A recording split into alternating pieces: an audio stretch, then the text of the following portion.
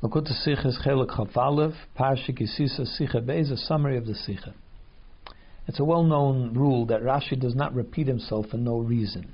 So if he already explained something previously, he doesn't have to explain it again, unless there are some exceptions. For instance, if he adds a new nuance to the explanation. So then he'll repeat something he said before in order to bring out this new novel idea.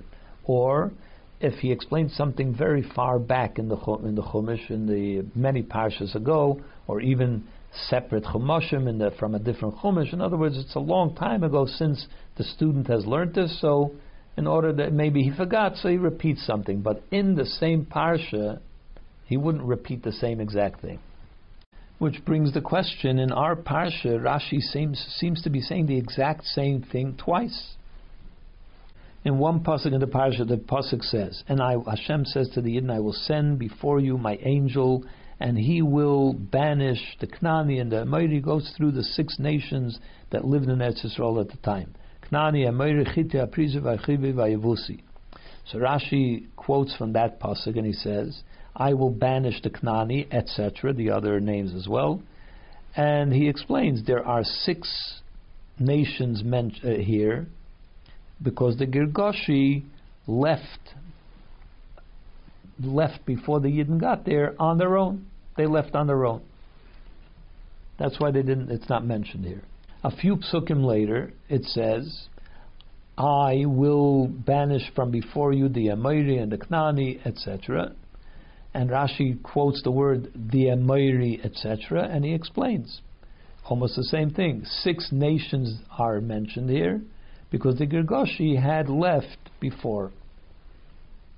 So why does Rashi have to explain twice why only 6 nations are mentioned, not Girgashi, because they had left before? So some want to say that the reason is because in the first pasuk it says, I will send an angel to banish them. In the second pasuk it says, I will come, meaning Hashem will come and banish them.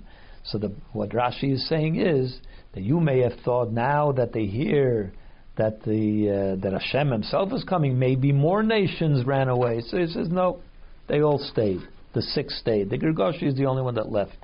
But if that's the answer, Rashi doesn't mention anything of this at all. He just explains twice that the Girgashi left on their own, without explaining the difference between the 2 psukim.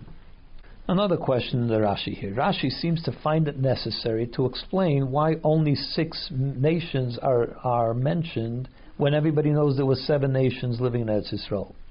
So if that's the case, it happened already a number of times before that the pasuk mentions twice in Parsha Shmos and once in Parsha Mishpatim that he mentions only the 6 nations, and he doesn't mention Girgashi.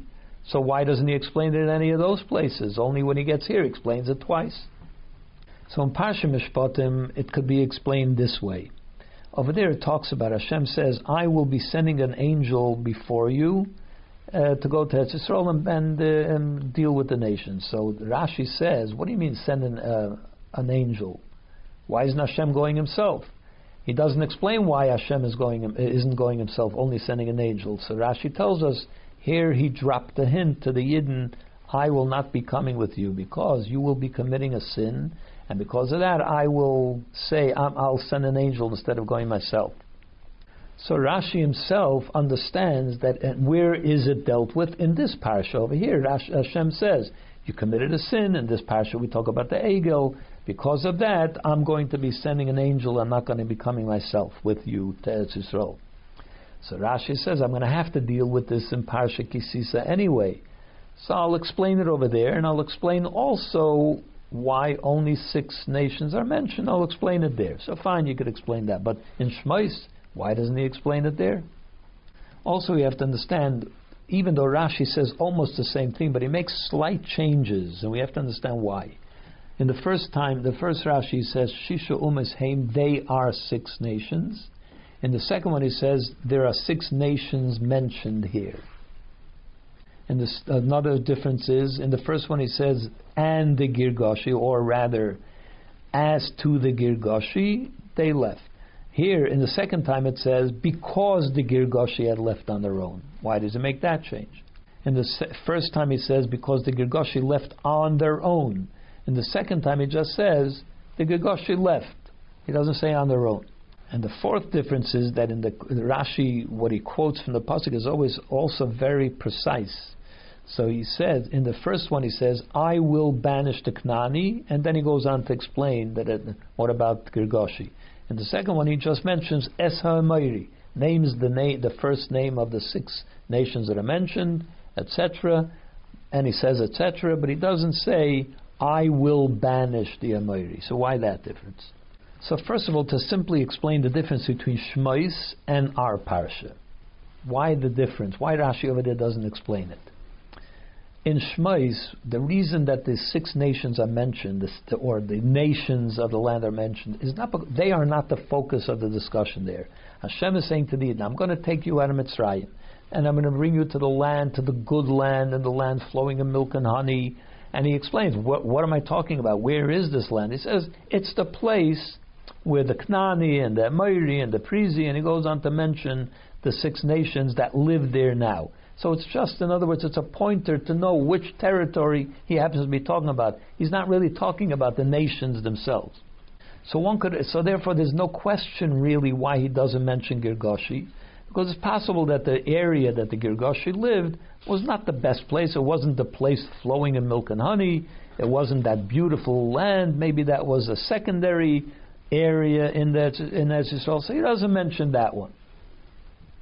But in our parsha, where he's talking about what are we going to do with these people, how are we getting rid of them? I'm going to send my malach to banish them for you, or in the second pasuk, I'm going to come banish them for you. So over here, we're talking about them. So the question is, why doesn't he? What about the Girgashi? Well, how are we getting rid of them? So that's why Rashi asks it. But even in our parsha, there's a difference between the 2 psukim. The first pasuk, he's describing, I will banish the Knani and the Amori and so on. So in other words, it's talking about, Hashem is describing about getting rid of the people so that the Yidden can move in. So the question is, why doesn't he mention Girgashi? How are we going to get rid of them? How are we going to getting rid of Girgashi since he doesn't mention it? So Rashi answers, they left on their own. There was no need to deal with them at all. Fine. And that's why Rashi says, Amadu Fana Mipnei Me'elav, they left on their own, which explains in this pasuk why he doesn't mention the Girgashi. I'm explaining to you how I'm going to banish them. Girgashi left on their own, I don't need to mention them. There's no need to deal with them. The second pasuk, on the other hand, the method of banishment is not the focus of that pasuk. What the order of the psukim there is, I am going to be banishing the nations from Eretz Yisrael. You're going to be moving in. So you have to be very careful how you treat what the nations themselves which you're coming to war against. Don't make a treaty with them. You have to destroy all the Avodah Zarah that they had. He teaches them how to deal with the people there. So the real subject is, how do you deal with the people that are there when you arrive? It's not about the nations themselves. How do you deal with them? That's why Rashi says that Vav Umas Yeshkan, there are 6 nations here. What does that mean? You only have to know how to deal with 6 nations, because Girgashi had already left by the time you came there. So you don't even have to know how to deal with the Girgashi. They're not here. There's only 6 left. That's why I'm telling you only the 6 that are here, because they're the ones you're going to have to deal with. Because as the pasuk says, do not make a treaty with the people that live there. The Girgashi doesn't live there. That's why there's no need to mention Girgashi anymore in this context. And that's why Rashi doesn't mention the word me'elav, on their own, because it's not relevant that they left on their own. The only thing that's relevant in this pasuk is they left. Who cares how? They left, so they're not here anymore. But over there, in the other one, it says Ki Girgashi. In this pasuk, Rashi says Ki Girgashi. The reason I don't have to tell you Girgashi here is because they've already left. So there's no need to learn how to deal with them. It's not relevant to this discussion of how to deal with the people that are still there. The Girgashi already left, so I don't have to mention Girgashi here. So everything falls into place. Rebbe often mentions halacha that Rashi seems to allude to certain halacha, even though it's not a book of halacha, but it gives insights in halacha. So we have something here too. One could ask the question in regards to Girgashi. do the laws that Hashem is enumerating here, don't make a treaty with them and so on, these laws, does it pertain to Girgashi as well? Or do we say, the Girgashi were not there, so it doesn't pertain to them? Or perhaps you could say, no, at the time when Hashem commanded these laws, which was years earlier, they were there, so therefore the laws apply to them too. And let's say they show up again. They want to move back into Israel a year later. Do we have to treat them the same as all the other 7 nations? That's a question that could be asked. So from the way Rashi puts it in this Rashi, where he says, there are 6 nations Yeshkan, they are here. The 6 nations are here. Because the Girgashi had already left. From this it seems that what Rashi is trying to say, the only reason Hashem only didn't mention Girgashi, is because there are only 6 here now. But had there been Girgashi here, they would also be included in it. If they should show up again, yes, they're included in it. The only reason that he's not mentioning Girgashi is because there happened to be no Girgashiites here. Had they been here, of course he would mention them, they would be included. So Rashi seems to be coming down on the side of that the Girgashi is included in these laws which he's explaining in this week's parsha. Now, to understand, Rashi always speaks also in it speaks to the inner dimension of Torah. It describes certain things in the spiritual approach or the spiritual avodah of a person, and this Rashi is no different. There seems to be a difference in the way Rashi words it. In the first Rashi says the Girgashi left on their own, and the other one the Girgashi left. Rashi seems to be describing 2 separate orders of time. The way it happened, he seems to be describing it in opposite ways. How so? In the first one he says, there are 6 nations, and the Girgashi left before them. What does that sound like? After Hashem dealt with the 6 nations, they went to war against them, then the Girgashi left. When did the Girgashi leave? After the 6 nations were dealt with.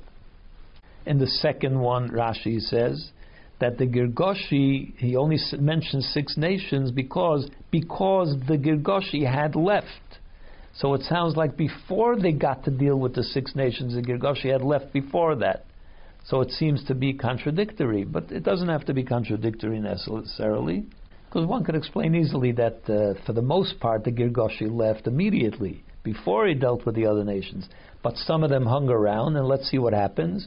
And once they defeated the 6 nations, they say, we got to get out of here. So perhaps that explains that difference. But it's more important how it's going to be explained in the spiritual sense. So the spiritual meaning of this is as follows.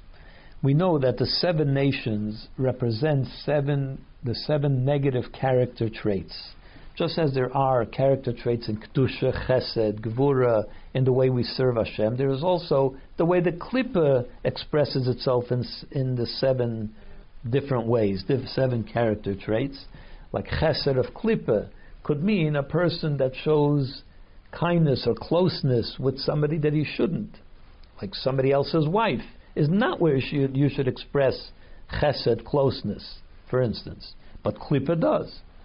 So there are the 6 character traits, and the 7th one, the Girgashi, represents Malchus. And the meaning of the Girgashi left on its own means this. Malchus, it says, has nothing of its own. It just channels all the things that it receives from the 6 character traits to the next level, or to the next generation. Like a mother that is Malchus, feminine, creates a new child and then sends out a new child into the world. And that's also the function of Malchus, to take things from the higher levels and to bring it down to a further world. So if you look at it that way, if a person is able to successfully neutralize the 6 negative traits, then what's Malchus left with? Nothing. There's nothing to express any negative anymore. Because Malchus expresses what it means. Malchus means the thought, speech, and action, which means how does a person carry out the things that they want to do, that they're driven to do. You think about how to do it, you talk about how to do it, discuss it, and then you do it. So Malchus expresses thought, speech, and action in order to make something happen. But if you don't want to do anything, if you're not driven to do anything negative, then of course Malchus is just naturally neutralized. On its own, it becomes neutralized. However, that is not always how one neutralizes Malchus. Because a person is not always successful, most often not successful, with neutralizing the 6 negative impulses.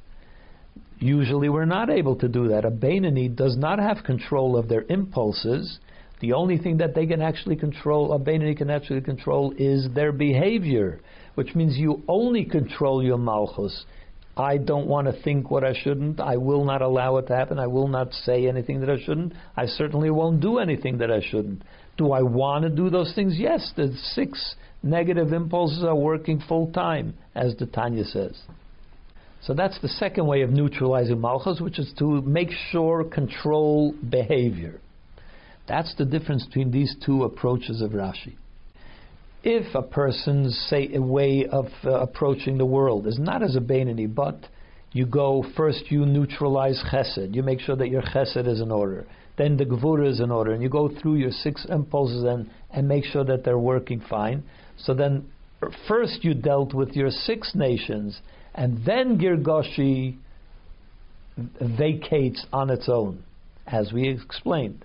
That's the way Rashi describes it, actually. It happens on its own, and it seems that first they dealt with the 6 nations, and then Girgashi vacated on its own, because that's how it happens in this order, in this level of avodah.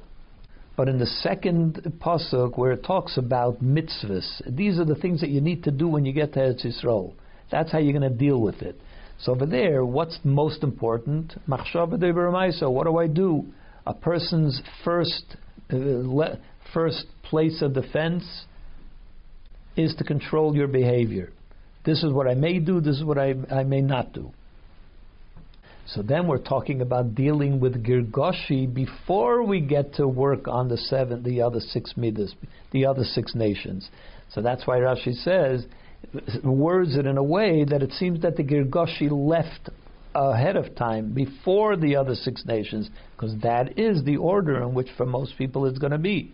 That first you have to deal with your thought, speech, and action with behavior, and then you can get to refining your character as well. And that's why Rashi says, Vav Umas Yeshkan. There are 6 nations. In other words, you haven't finished dealing with the 6 nations. Maybe you haven't even begun.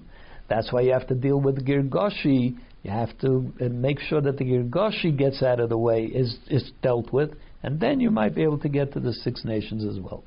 And when we successfully deal with the 7 midas, then we will get to having conquered also the 10 nations, because when Mashiach comes, it says we will also conquer the Keni, Knizi, V'Kadmaini, and that represents intellect as well as Keser, and that will happen when Mashiach comes, should be speedily in our days.